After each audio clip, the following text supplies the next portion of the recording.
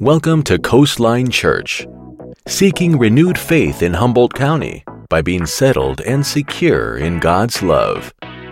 To learn more, visit coastlinefoursquare.com. So, Linda and I in the prayer room were talking about this. What I really want to talk about is breakthrough.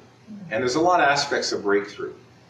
But specifically, it's been on my mind, breakthrough in relationships.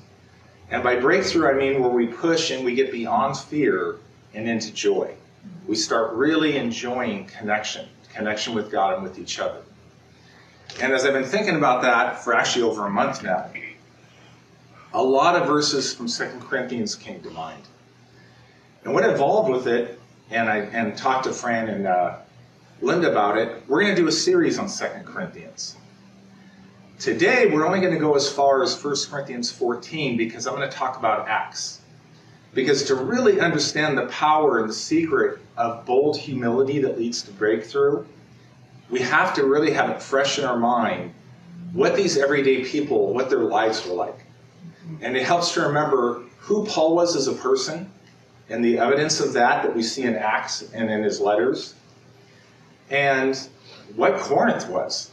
Because Corinth was a major city. And I'll repeat this, but I'll make it clear. It was a major secular city. Okay, in the land of Achaia, and that's why I have this map up, is a couple reasons. One, I want you to see where Rome and Italy are, and then down in the lower right corner is the Middle East part where you have Jerusalem and where everything started.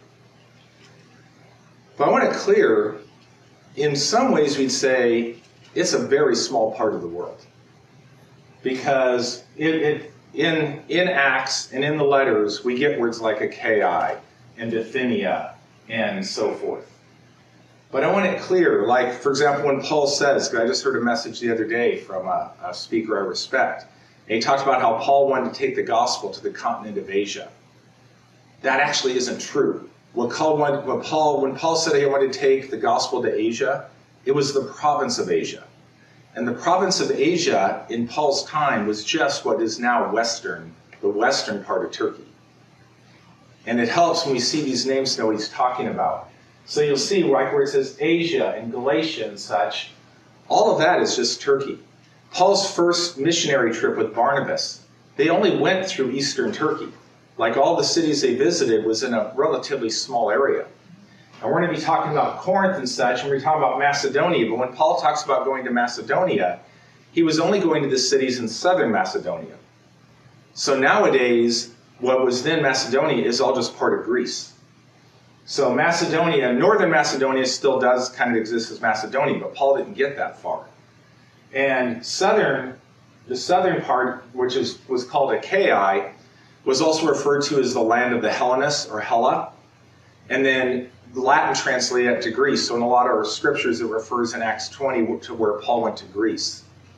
But it was actually Hella, and at that time, that was the same as Achaia. And actually, usually when people just use that term, like, oh, I went to Hella, and it's translated Greece, it means he specifically went to Corinth. Because Corinth was the whole center of what they later labeled Greece in that day. So the land of Achaia was a big, significant place. The city of Corinth was the major city. It was the Roman capital of the area. It was highly populated. It also helps to remember it was very secular. Lots of temples and worship, but it's secular worship. Now, there were a lot of Jews there, as we'll see, but it was a very mixed town. It was also a wild town.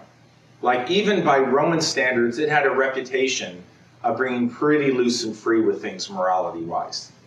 And that helps because when we see a lot of what Paul has to deal with, you have to remember these people that became Christian, they came from a place where things such as wild sex was part of a worship service. And so it was a very strange mindset he had to deal with. A lot of rivalry, a lot of dissension when you have that many different people, because it was a city of very, very diverse backgrounds, even though it was run by Rome.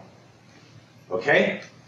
So that's just to give you an idea of the area. And in some ways it seems really small, but it also helps to remember that by the time Paul takes the gospel to Corinth, we're only roughly 20 years since the resurrection. Because sometimes we forget when we read Acts, Acts covers about 30 years. In fact, I also want to make that clear.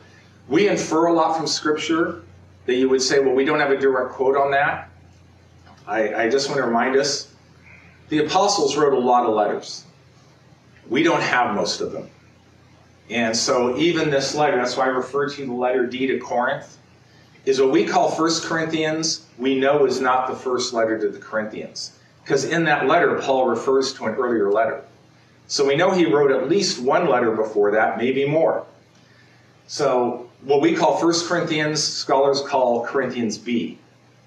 It seems in 2 Corinthians, Paul's referring to letters, and some say, well, he's just referring to 1 Corinthians. But there's some stuff he gets into, it sure seems like he's talking about a whole lot of other stuff. So most scholars think between 1 and 2 Corinthians, there's a letter C, and maybe even more than that. And so that's why 2 Corinthians is considered letter D. It's probably at least the fourth letter, and there may have been many more. Because the apostles wrote lots of letters, we don't have them all. The apostles also did a lot of things in that 30-year period we don't have. And I'll bring this up when we get to that in certain sections, is we know for sure when Paul went the first time to Corinthians, and we also know of a second visit for sure. Some scholars speculate there was a third visit in between. And then many even say there was a fourth visit afterwards that we don't have a record of. Some of that's speculation, but I hope you'll see some of the inferences make sense. So I know this is very academic, and I like to talk about heart things, but in this case, to really understand the heart of Corinthians, it helps to know a lot of background.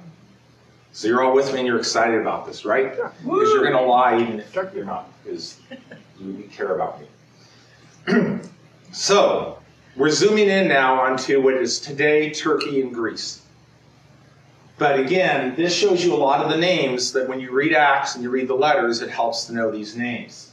This is Paul's second trip. On the very first trip, he mainly went to where it says Galatia. I mean, he did go to Lycia. There's an Antioch there in the middle. It helps to know that's the Antioch that's in Galatia. It's also called Pisidia Antioch.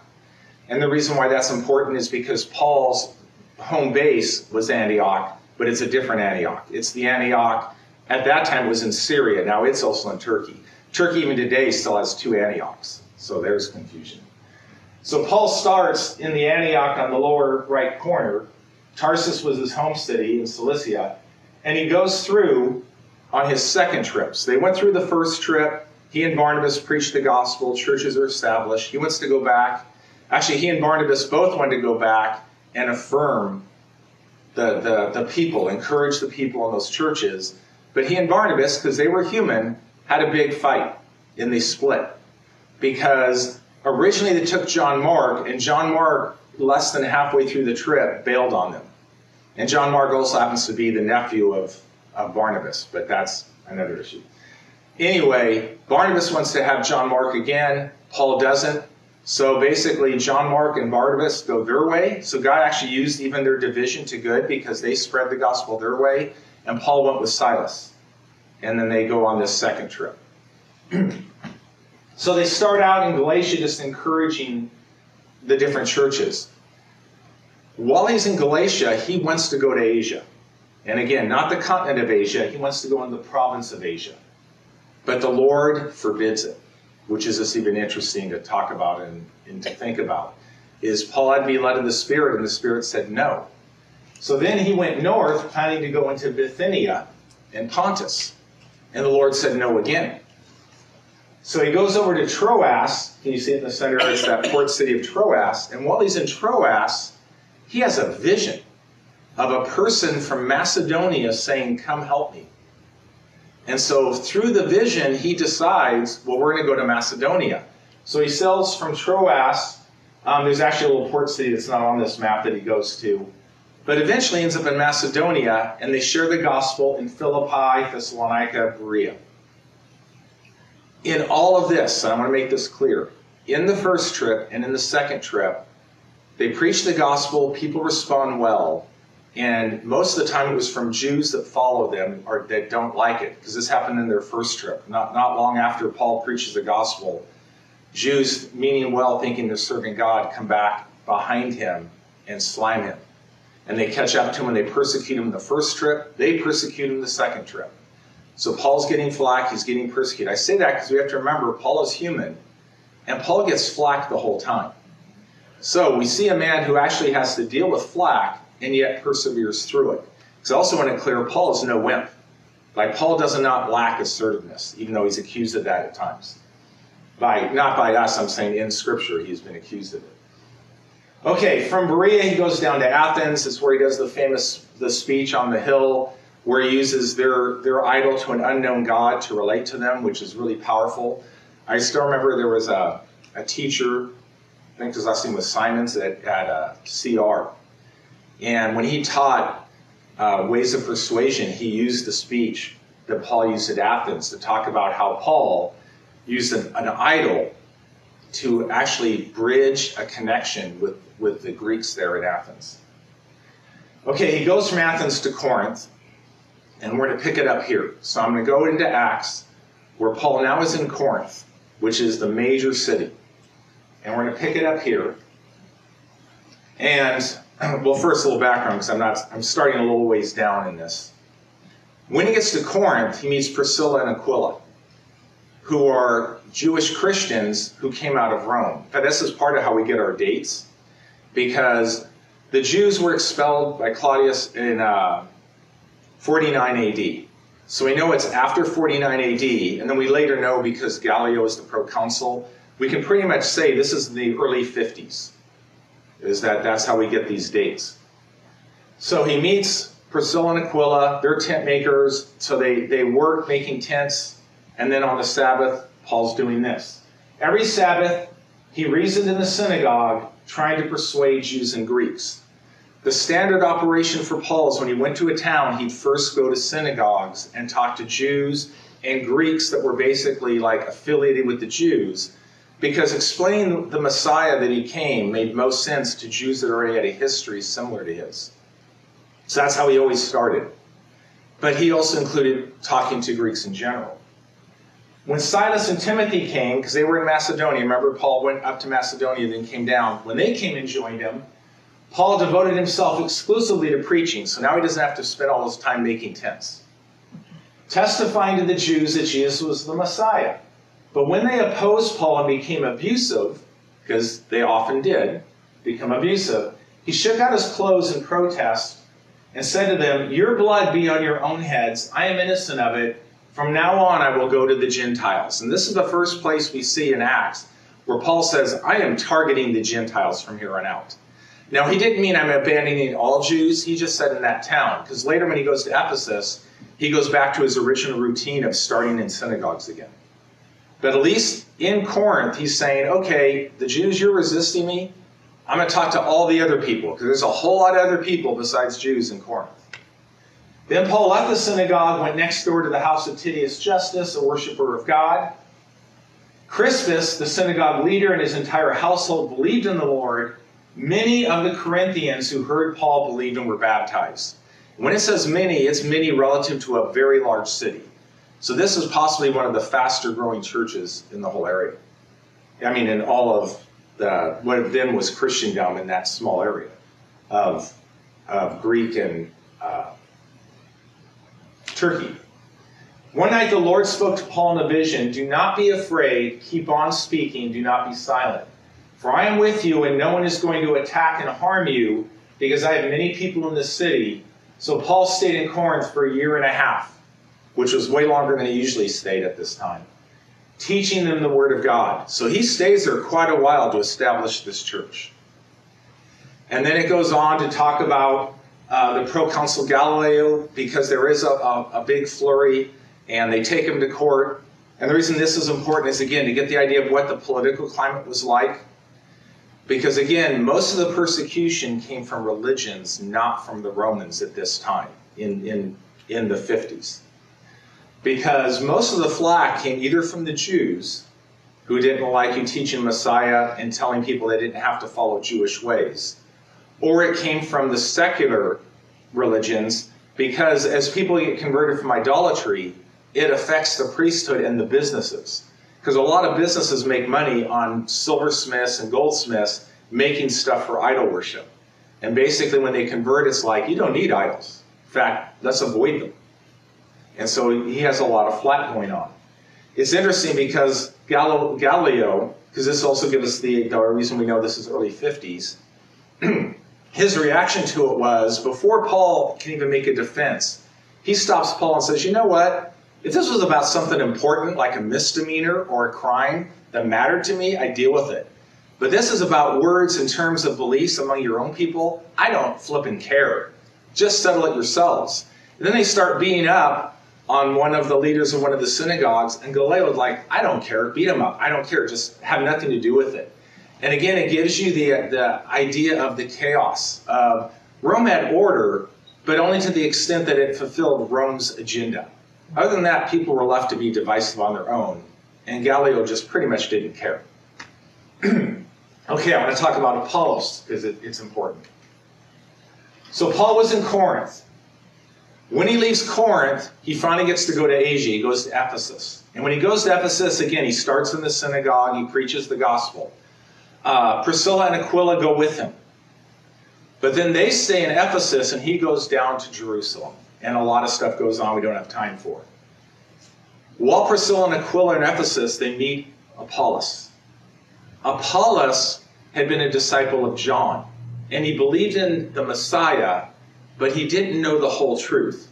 So he knew about the baptism of John. He didn't know about the Holy Spirit. There's a lot Apollos didn't know. But he was a very good teacher. Priscilla and Aquila meet him in Ephesus, and they teach him. They show him a better way, is the way it literally says in Acts. So they teach Apollos more, and then Apollos is really gifted, and they go, you know what? There's a lot of people in Corinth that need a teacher. You're a good teacher, Apollos. Why don't you go to Corinth? So they send him off to Corinth. And that's important because now Apollos, who's not opposed to Paul, is in Corinth teaching and instructing people. But, as people tend to do, other people are divisive. Apollos wasn't. But other people were like, well, we like the way Apollos teaches. And they start saying, well, we are followers of Apollos. And other people are saying, well, we like Paul, who really brought the gospel the first time. And they start having division. And they start getting divided. And because of this, we know Paul wrote the first letter we don't have, and he wrote the second letter. And they may have both dealt with it, but it's really explicit in 1 Corinthians. That's why he says, we're one body. What is wrong with you people? And I like it because he's assertive, but in a caring way of, we're supposed to be full of love, and you were saying, I am of Apollos, I am of Paul. And then some of you act really super spiritual and say, I'm of Jesus. And he's like, but it's all nonsense. And actually you see in 1 Corinthians that I can't go into, they deal with sexual behavior. He just deals with a lot of problems. The part I want to get across is Corinth, because it's a mishmash, a mix of a city, the church has real city problems. And it has a lot of division, a lot of stuff going on. Clear enough? So we know Paul writes these letters. So now I want to jump ahead. This is Paul's third journey. So on Paul's third journey, I don't even tell the direction, but basically, when he leaves Antioch the third time, he goes to Ephesus, which again is the province of Asia. And he stays there for years, at least 2 years, and maybe even more. And so he's staying in the province of Asia. Many scholars think during that period of time, he did make a trip over to Corinth, because he seems to refer to a visit. Okay? Whether or not that's exactly true, what we do know is, while he was over there in Asia, he did plan to go to Corinth either a second time or a third time. We aren't sure which number. But he planned to go to Corinth, and he must have written him a letter telling him that. Because one of the issues they have with him is they expected him to show up, and he didn't. He actually sent Titus. So while he's in Asia, Titus goes to Corinth. Paul decides not to go to Corinth, because he was going to go to Corinth and then go up to Macedonia and travel that way. Instead, he goes up to Troas and heads into Macedonia. So he changes his mind, and that ends up an issue. While he's in Macedonia, Titus comes and visits him. They get to run into Titus, who had been to Corinth. And he has some good things to say about Corinth, but he also has some very disturbing things to say. So while he's in Macedonia, he's hearing information that is not really good. And that is why he writes what we call 2 Corinthians, which is probably at least his fourth letter, maybe more than that. So while he's in Macedonia, he is writing this letter to the Corinthians. And after he writes the letter and sends it to them, he eventually does make his way through Macedonia. And then when we get to Acts 20, when it says he's in Greece, he is in Corinth. And he stays there in Corinth for 3 months, patching things up and straightening things out. So it does end well. And then in Acts, he ends in Corinth, and he makes his way all the way back through Macedonia again to Jerusalem. Okay? I know that's a lot of history, but it's important history. Okay. The thing I want to make it clear is, when he's writing 2 Corinthians, he is knowing there are complaints and accusations people are making, specifically from some leaders who have showed up. It seems like maybe they were outsiders that came in later. Don't know that for sure, but it sure seems that way in the letter. And it's important to know, these accusations include them accusing Paul of being crazy. And I know we say as a joke, oh, they're just crazy. But no, they mean seriously, like, this dude is out of his mind. Because Paul even later says, I'm not out of my mind, even though they say I am. So they're accusing him of being crazy. They're accusing him of being manipulative. He's being told, these super apostles are saying Paul is inferior to us because they're more eloquent, and then they brag about spiritual experiences and unique, clever insights. And I think this is important. I mean, I know it's important. And it reminds me of a time when I was invited, like, oh, you need to come to this prophet's conference and go hear this prophet. And I want to clear, what he said wasn't bad in the sense he wasn't teaching something horrible. But what he did is he was using Old Testament scriptures to make vague reference and make it seem all mystical. And when he finally got to his point, the one guy asked me, what'd you think of it? I said, I think it was atrocious. And they're like, what? I said, well, let me put it this way. His point is right on. It's biblical. But instead of being vague and impressive, he could have just read Colossians 3, because it just says in Colossians 3 what his point was. So instead of being plain and simple language, they flowered it up to be impressive. And I say that because Paul actually attacks that way. We'll see in 2 Corinthians. All right, everybody with me? Long intro, but it's important because as we go through this over the weeks ahead, it helps to remember Paul was a man who did have spiritual experience, a man who was very assertive when he needed to be, a man who did miracles, and they even knew about it, and a guy who dealt with persecution. So he has serious cred, like he has got powerful street cred. But it's interesting the way he chooses to approach them. And now we're going to read how he chooses to approach them. Right? Yes. So I'm just going to go through the first 14 verses. So with all this chaos going on, Paul starts it this way. From Paul, an apostle of Jesus Christ, or Christ Jesus, by the will of God. He had to do this also in Galatia for the same reason. It's like a tone here of, I'm going to talk to you relationally, but let's make it clear. I'm an apostle, and it ain't by your will. You didn't vote me in, and you can't vote me out. I'm an apostle by the will of God. So by the will of God, and Timothy our brother, to the church of God that is in Corinth, and to all the saints that are in Achaia. Because again, Corinth is the center hub of all Achaia. Grace and peace to you from God our Father and the Lord Jesus Christ. Blessed is the God and Father of our Lord Jesus Christ, the Father of mercies and God of all comfort. So wait, he's going to have to defend himself eventually, but his approach is, I'm going to first talk about comfort. Who comforts us in all our troubles, that we may be able to comfort those experiencing any trouble with the comfort which we ourselves are comforted by God. That alone is a powerful testimony. And we often refer, the scriptures quote a lot because it is true. Like even families and friends that have lost a child. You know who's best at comforting people who have lost children? Other people who have lost children. But if we are afflicted, it is for your comfort and salvation. If we are comforted, it is for your comfort that you experience in your patient endurance of the same sufferings we also suffer. So with all the flack, all the relational nonsense that's going on, all the division, Paul does know one thing we have in common. I get flack for the faith, and so do you. And so he starts with, what is our common ground?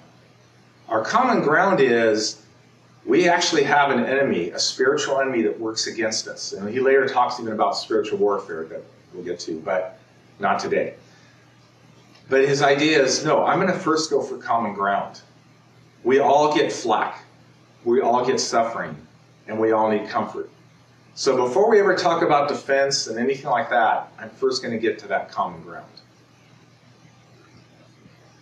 And our hope is steadfast because we know that as you share in our sufferings, also you will share in our comfort.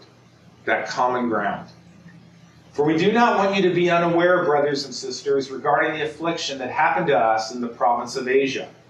Because remember, he got a lot of flack while he was in Asia. That we were burdened excessively beyond our strength, so that we despaired even of living. He's been attacked and told he's an inferior apostle. And instead of starting with, because nowadays when I hear this, someone would say, oh, don't say I'm inferior. I've got a church of 30,000. You know, I have 1 million followers on whatever, X or Facebook or whatever. He doesn't talk that street cred. The thing he starts with is, I'm going to start out telling you how weak I am. That we suffered a lot, and we despaired even of living. So I'm going to talk to you about my honest weakness of, I get down too. I fight these battles, and you know what? I'm not always just full of joy, unspeakable, full of the glory, and running around giddy. There are times I despair. It's an act of humility that breeds a connection, feeds a connection. Indeed, we felt as if the sentence of death had been passed against us, so that we would not trust in ourselves, but in God who raises the dead. There's a lot of common themes, but a big common theme through 2 Corinthians is a constant. He has this whole thread of, I'm not going to trust the flesh. I'm not going to trust strength. I'm not going to trust eloquence. I'm not going to trust manipulation. I am going to just simply put my trust in what God is doing. So, we would not trust in ourselves, but in God who raises the dead. I also think that this is powerful for us to remember. Paul had days where it's like, it is so bad I'm despairing of life, and all I can cling to, the only promise I can cling to is, when I'm dead, he raises me and I'm out of this nonsense. That there are days where all I'm clinging to isn't even a great hope of 1 million people coming to Jesus. It's like, you know what, when it's all over, he's raising me from the dead. And that's about all I can cling to right now. He delivered us from so great a risk of death, and he will deliver us. We have set our hope on him that he will deliver us again. And as you also join in helping us by prayer. So now he's commending them of, I know you've prayed for me, and your prayer is effective. Prayer works. Prayer helps. Even today, I felt a relief, a pressure, because Linda in the prayer room, I'm concerned of a friend whose father had to have emergency open heart surgery. And just having Linda pray for him and for her family, it strengthened me. So that many people may give thanks to God on our behalf for the gracious gift given to us through the help of many. So he's affirming their help. Again, these are people that have been hearing accusations and saying he's crazy, but he's not going to start there. He's starting with practical ways of connection we can live by. Connection of shared experience, shared struggle, and affirming whatever help someone offers you, even if it's just prayer, because prayer is a real thing. For our reason for confidence is this, the testimony of our conscience is that with pure motives and sincerity which are from God, not by human wisdom, again, running theme, not by human wisdom, but by the grace of God, we conducted ourselves in the world and all the more to you. So he's making connection, but he's also being very clear. My conscience is clear. I have pure motives and I have sincerity.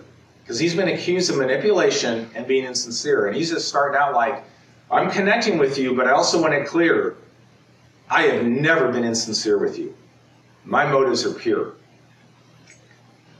We do not write you anything other than what you can read and also understand. Remember, the other guys are using flowery words and symbolism. And he's saying, no, I don't go with that form of eloquence. I'm writing to you dirt simple, that you can understand. But I hope that you will understand completely just as also you have partly understood us. That we are your source of pride, just as you also are ours in the day of the Lord Jesus. In other words, he's saying this, and he'll get into this more, like they'll even talk about letters of recommendation. And he says, letters of recommendation, you are my letter. Like, remember, I was there with you. Remember how you came to Jesus. Remember what we went through. You should be my reference letter. In fact, later he even says, you shouldn't need others to write you a letter for us. Because of our relationship, you should be the one defending me. Like, I shouldn't have to defend me. Because of who we are together, you should have figured that one out. And I like, because I feel like in his humility, he's boldly candid, and yet he's also tender. And there's a big lesson in getting breakthrough from relationships that we can learn from this. The idea of making common ground and being tender, and yet also having candor. And as we go through the letter, we're going to see this in other ways. We're also going to see what it really means to rely on the Spirit and not ourselves. Okay?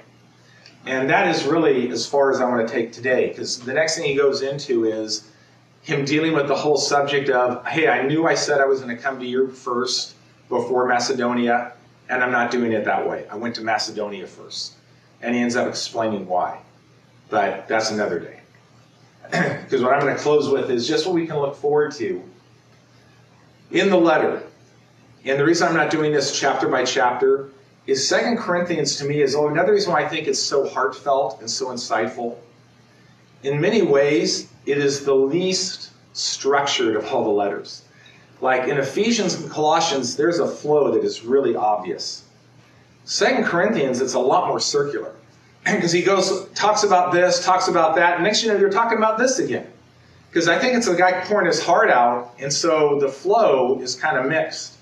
And so really you almost have to look at chapters 1 through 7 as a whole. And that's basically where he talks about comfort and troubles, weakness and resurrection power, their relationship history, the greater covenant, restitution. This whole connection and conflict, but it's in a mishmash of topics. And there's other beautiful teachings in it. So as we go through this, we'll spend a lot of times mostly in chapters 1 through 7. Chapters 8 and 9 does have a pretty logical flow. It's about generosity and a collection for the church that's struggling. And then 10 through 13 is like he's built the foundation of relationship, and he gets crazy. I'd almost call it apostolic sarcasm. Like he gets really gut level of like, okay, now I'm really going to give you the warnings and what my real concern is. It is such an extreme that some scholars almost think that chapters 10 to 13 were actually part of the letter he wrote earlier, and people just tacked it on to the end. I don't know that that's true. I don't know that's necessary. It matters which way. But it's still a powerful thing of, it's very candid because there is a time for candor. And there is a time for being assertive. But the lesson I want us to learn today is, before he's assertive, he first builds connection. The connection has to come first. Okay? So, hopefully you get that. But for a conflict, to have breakthrough, to get past fear into joyful relationships, it first comes from establishing connection. First actually comes from expressing humility of weakness of, hey, my feelings are hurt too. I mean, it is interesting because it's so different than like even the way I was raised. Is you almost have more like, no, as a guy, you can't hurt me. And Paul takes when he gets even more explicit to say, hey, you know what? When I heard from Titus, it stung. Like, I want to have a deep connection with you. My heart's open to you. You closed your heart to me. Man, that's a step of vulnerability. That was not the way I was raised to have a relationship. And yet he's saying, no, Paul went low by admitting, I am a human just like you. I suffer. I need encouragement. Hey, let's work this out so we can encourage each other, because I take pride in who you are, and I want you to take pride in who I am. Okay? So that's the intro. I know it's a long intro, but we'll pick it up there as we do this 2 Corinthians. Okay? Thank you, guys. Thank you for joining us today at Coastline Church. To find out more information, please visit coastlinefoursquare.com.